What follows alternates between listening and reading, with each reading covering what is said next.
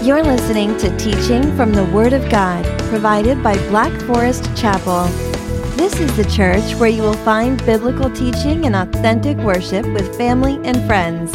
We are located in Black Forest near Monument and just north of Colorado Springs, Colorado. We invite you to join us this Sunday. Find our location, worship times, and more at blackforestchapel.org. Here at this church, we celebrate the sacrament of communion the first Sunday of every month. Communion, or the celebration of the Lord's Supper, has been performed by the church since Jesus initiated it almost 2,000 years ago. Jesus had this Last Supper with his disciples on the day of the Passover. It's celebrated every year by the Jews since their exodus from Egypt. We read in Exodus, what Mike's been going through, about how the Lord required the nation of Israel to have a Passover sacrifice. Each household was to sacrifice an unblemished male lamb, 1 year old. They were to take some of the blood of the lamb and put it on the two doorposts and on the lintel of their doorway to their homes. And that was the lamb that they would eat that day. I'm going to read from Exodus 12 about this rite. Exodus 12 says, "For the Lord will pass through to smite the Egyptians. And when he sees the blood on the lintel and on the two doorposts, the Lord will pass over the door and will not allow the destroyer to come in to your houses to smite you. And you shall observe this event as an ordinance for you and your children forever, when you enter the land which the Lord will give you, as he has promised. You shall observe this rite. And when your children say to you, 'What does this rite mean to you?' you shall say, 'It is a Passover sacrifice to the Lord, who passed over the houses of the sons of Israel in Egypt, when he smote the Egyptians, but spared our homes.' And the people bowed low and worshipped." This was a sign of redemption, because it meant that they would escape the wrath of God. And they would remember this redemption every year after this, when they obeyed the institution of the Passover. Now, Jesus also obeyed the institution of the Passover with his disciples, but he added new meaning to the Passover celebration. He declared, "I am the Passover. I am the sacrificial lamb. I am the one who will be sacrificed for you." Now, there is a requirement to participate in this sacrament. You must be a believer in our Lord Jesus Christ, to examine yourself before God to see if you are truly in the faith. I'm going to read from 1 Corinthians 11. "Whoever eats the bread or drinks the cup of the Lord in an unworthy manner shall be guilty of the body and the blood of the Lord. But a man must examine himself, and in so doing he is to eat of the bread and drink of the cup. For he who eats and drinks judgment to himself, if he does not judge the body rightly." So let's take a few minutes to examine ourselves in silent prayer before God. Lord, we ask that you look into each of our hearts. Forgive us, Lord, when we do not put you first in our lives. We ask, Lord, that you would use this time to help us remember what Jesus has done for us. You know, if I could have amen. If I have the ushers come forward, please. The bread and a cup are together, so you have to take those apart. The bread will be in the bottom of the cup. I'm going to read from Matthew 26. "While they were eating, Jesus took some bread, and after a blessing, he broke it and gave it to the disciples and said, 'Take, eat, this is my body.' And when he had taken a cup and given thanks, he gave it to them, saying, 'Drink from it, all of you, for this is my blood of the covenant, which is poured out for many for forgiveness of sins.'" When we celebrate the communion of the Lord's Supper, it is not just a sign of the new covenant of what has happened in Jesus Christ, but it is also a sign of what will happen in the future. For Jesus continued to say, "But I say to you, I will not drink of this fruit of the vine from now on, until that day when I drink it new with you in my Father's kingdom." So our hope is not just this present hope we have in Jesus Christ and his kingdom now, but also his future kingdom when we are at the banquet table with him to share this sacrament. Thank you, Scott. Is this centered? I like symmetrical things. Does that work? Good morning, church. It's good to be with you. It's good to celebrate the Lord's Supper with you, to remember, to proclaim the Lord's death, to make him known, to anticipate his return.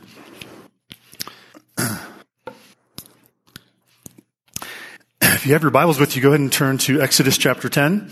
We're continuing on in our series in the book of Exodus, looking at this great story, the story really for the Israelites and for the people of God. It's the story that's meant to be remembered, right? God was making this whole thing very memorable. It wasn't a one-off kind of spectacular weekend event. This was a serious endeavor of the Lord to rescue his people, to deliver his people from bondage into freedom, to take them to the land of promise where they could be with him and he would be their God and they would be his people. And this was an amazing event, an amazing display of all of God's attributes all at one time so that he might receive the glory and no one else. And we've been talking about some of the attributes of God. Hopefully you've been enjoying this part of the study, just learning more about who our God is. I know that some of the other Bible studies in the church that take place throughout the week are also studying the attributes of God. And I don't see that as a coincidence. That wasn't planned. Nobody thought, well, let's do it. I mean, it would have been nice if it was, but it wasn't. God just did that. God does a lot of things for us that we are incapable of. And so bringing these things together, even to the point where my sons are studying ancient Egypt and in their schooling, it's just interesting to see how God's doing something here in this church in this time. And so be encouraged by that he desires for you to know him more. That as much as we've read the Bible on our own, maybe we've memorized some scripture, maybe we enjoy going to Bible studies and some fellowship, he's concerned about his name being praised in all the earth. He wants to be proclaimed throughout all generations. He wants his name to endure. How does that happen? That happens when the church is the church, right? And we're living according to the life of Christ, the life that we've been given through him by his death on the cross, by the power of the Holy Spirit in us. We exhibit or manifest fruit in our life that only God can produce. But what's the most tangible, practical way of doing that? It's by living a certain way, living the way that God's called us to live, and also by what? By passing this on to the next generation, by telling our children and our grandchildren, right? And we do that that's part of the body life here at Black Forest Chapel. We pass these things on, not just as head knowledge, but from the heart. This is who God is. This is what he's done. This is what he's going to do. And we have hope in that, right? We should have joy in that as well. And just as Scott said, the symbolism, the ordinance, the rite, if you will, of the Lord's communion, the Lord's supper, is to remember, right? Is to proclaim his name, to proclaim his death, to remember what he's done so that we don't forget, to keep the cross of Christ firmly fixed before us, to understand where we came from, who our God is, what he's done for us, the great sacrifice, what he's calling us to. Not just what he saved us from, what is he calling us to remember those things. Because in this world we get lost, right? We get the waves, the current of our culture, we just drift away from kind of our base camp, if you will. And so we have to turn our heads, where's my blanket, where's my towel, where's my spot on the beach, right? Because the waves, the current will take you. And we got to turn back. And these are things to help us remember. And the story of the Exodus is to help us as God's people remember who he is, the great power that he has. And so that's why we're in this story. That's our hope. And that's the title of this morning's message, is simply the Lord's Renown. The Lord's Renown. I'm going to set the table a little bit, if you will, with Psalm 135. Psalm 135 says, "Praise the Lord. Praise the name of the Lord. Give praise, O servants of the Lord." So obviously, the psalmist wants us to give praise, right? He's not mixing, he's not stuttering. There's no redundancy for the sake of just filling some more space, right? He's not a high school student trying to make the font bigger just to cover some ground to hopefully trick God doesn't make mistakes like that. There's a reason for this. We are to praise him, praise his name, give praise to him, O servants of the Lord. This is important to God, who stand in the house of the Lord, in the courts of the house of our God. Praise the Lord. Why? For the Lord is good.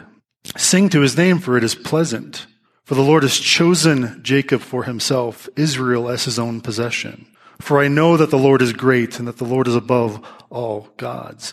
We're seeing some of the attributes coming out. He is good. He is great. He is sovereign because he chose Jacob for himself, for his own possession. Jacob, Israel did nothing to earn this.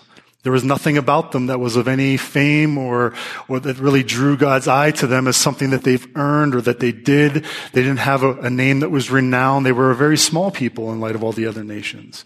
And we read in Deuteronomy 7, why did God choose them? Well, he chose them because he loved them. And he set his affection upon them and he made a promise to them. Why did God do that? Because he's God. We don't have to know the answers to all these things, right? He's God. He has a reason for it. And because we're learning all these attributes, because we know that he is omniscient, right? Omnipotent, so he knows everything. He's all powerful. He's present everywhere. He's sovereign. He has the right, the authority to do whatever he wants, whatever he pleases.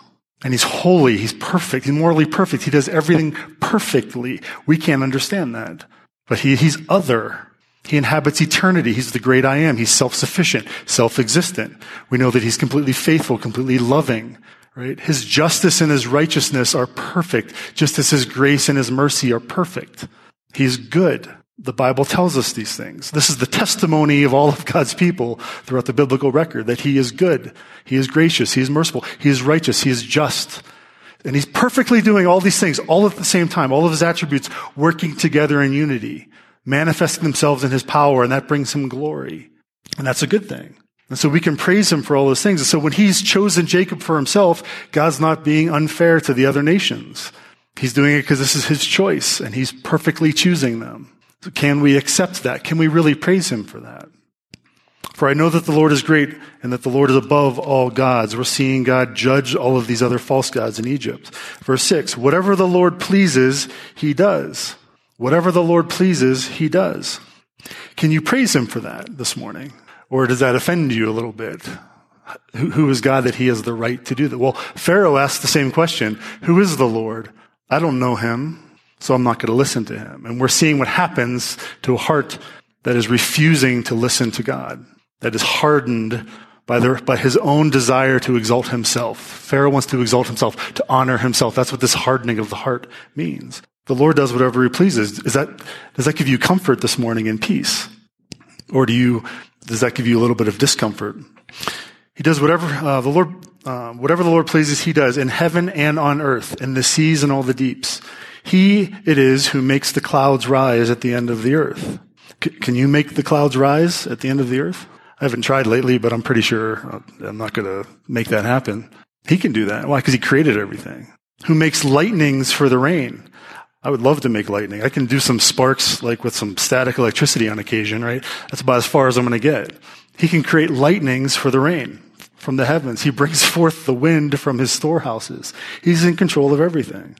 He it was who struck down the firstborn of Egypt, both man and beast, who in your midst, O Egypt, sent signs and wonders against Pharaoh and all his servants, who struck down many nations and killed mighty kings, Sihon, king of Amorites, and Og, the king of Bashan, and all the kingdoms of Canaan, and gave their land as a heritage to his people Israel.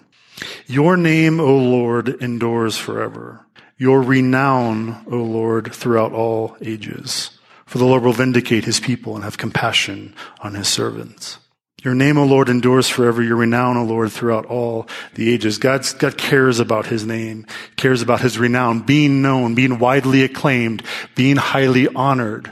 He wants his name to be known. He wants the fame. Right? He wants everyone to know who he is.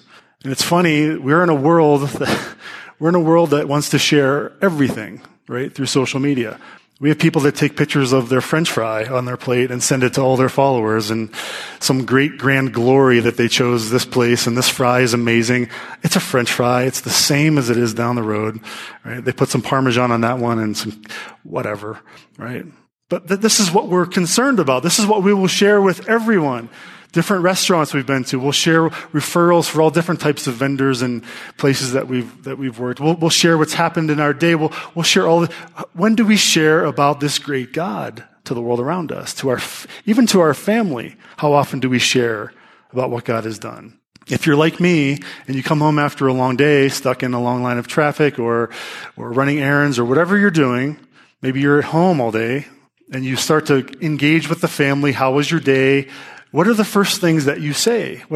This is your family. This is someone that you trust, and we need to vent, right? We need to get some stuff off our chest. We need to share what's happened and kind of get this stuff out, and our family is a safe place to do it. But how often do we ever share, besides all the bad stuff, because that's easy, how often do we share, but this is what the Lord did today. This is how he showed his greatness to me today. This is how I know God is good because of this thing that happened. Do we even consider that? We just go right to the bad stuff, right? And I'm guilty of that as well. And I tend to look at all of the problems more than I look at all of the positives. And that's something that I have to train my heart to do differently. And as I read the Word and as I consider this great God, and he is magnified in front of me through the Scriptures, all of those problems get smaller and smaller. That's why we're in the Word, to learn about who he is. And then we worship him, and then we praise him, and all these other things start to fade away because he's in control. We can trust him. And so that is what God is doing here. He wants his name to be known, to endure forever. And we've seen that throughout the text here. I'll just go through a few scriptures to remind us of the purpose of all of this and what God is doing. In chapter 3, verse 15, God is introducing himself to Moses, and he says, "This is my name forever. So say that I am who I am. Say that I am sent you. My name is the Lord," right? This is Yahweh, the self-sufficient one, the one who inhabits eternity, the one who's high and lifted up, the Holy One. "This is my name forever, and thus I am to be remembered throughout all generations." God gave his name not just so that we can write it down and try to remember it on a Tuesday afternoon when we're thinking about. No, he wants us to remember his name throughout all he wants us to tell the next generation about his name. He wants to be known. And he's perfectly in the right to want to be known because he's perfect. Who would not want to know him? So he wants his name to be known. This is important. He gave his name so it would be remembered. Let's see, 3 verse 20. And he's talking about he's going to stretch out his hand and strike Egypt with all the wonders that I will do in it. So he wants to do all these wonders. He wants to do all these signs. There's a purpose for all of it.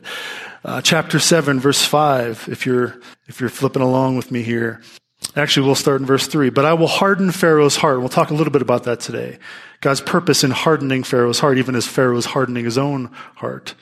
"I will harden Pharaoh's heart, though I multiply my signs and wonders in the land of Egypt. Pharaoh will not listen to you. Then I will lay my hand on Egypt and bring my hosts, my people, the children of Israel, out of the land of Egypt by great acts of judgment." So these acts are wonderful signs, but they're also a judgment on an idolatrous nation that hates him, that opposes God. Remember that they're not innocent of anything, right? They're not innocent of anything. Pharaoh was a murderer. He was a harsh oppressor of God's people who did nothing but bless him and his land and his economy. Out of fear, he put them under the thumb of slavery, hundreds of years. And then when that wasn't enough, he decided he wanted to try to kill all the firstborn males. It's infanticide. He's willing to kill. And his people went along with it. They were complicit in all of these things. No one is innocent here. And so these are great acts of judgment and on the gods of Egypt, those who set themselves up against the true God. And why is this? Verse 5, "The Egyptians shall know that I am the Lord." The Egyptians shall know that I am the Lord. He's concerned about them knowing who he is. 7 verse 17, "Thus says the Lord, by this you shall know that I am the Lord." Right? By these miracles, by these signs, by these plagues, these mighty blows, you're going to know that I am God. This is repeated over and over again throughout all these plagues. There's a reason for them. And the primary reason is that they would know. So the plague itself was so that they would know he is the Lord. To stop the plague out of a pleading of God because it was terrible, they would stop the plague. Moses said, "I will stop it at this time, and God, you're going to know that he is the Lord. No one else can do this." Right? He wants to be known. And this goes on in chapter 8, verses 10, and chapter 9, verses 14 through 17. We saw this last week with the plague of hail. And we've gone through 7 plagues now, right? The Nile turning to blood. All of the water turning to blood. That was the centrality of their economy, essentially, their commerce, life in general in Egypt. And then we had what? We had frogs, and we had gnats, and we had flies, and then the livestock. God was just deconstructing, decreating the entire economy in Egypt itself. And then we had the boils against the gods of health and disease. We saw these magicians trying to multiply these things, and they couldn't do it. They couldn't even stand before Moses. And then we had the plague of hail last week, and that was pretty impressive to think about that. And we talked about how we get glimpses of what hail might, hail damage, hailstorms, they're terrible. You just kind of put your head down and try to get through it, all right? It's so noisy and it's so damaging, and you're just wondering about your roof and your car and your plants and all those types of things. And if you're out in the hail, you're worried about yourself for a few moments until you find some cover. But it's terrible. And this hail was a hail like the nation of Egypt has never seen since the beginning of the nation, with thunder, with fire coming down. So there was lightning in the hail, and it destroyed everything that was in the field. And we saw just a beautiful intersection, really God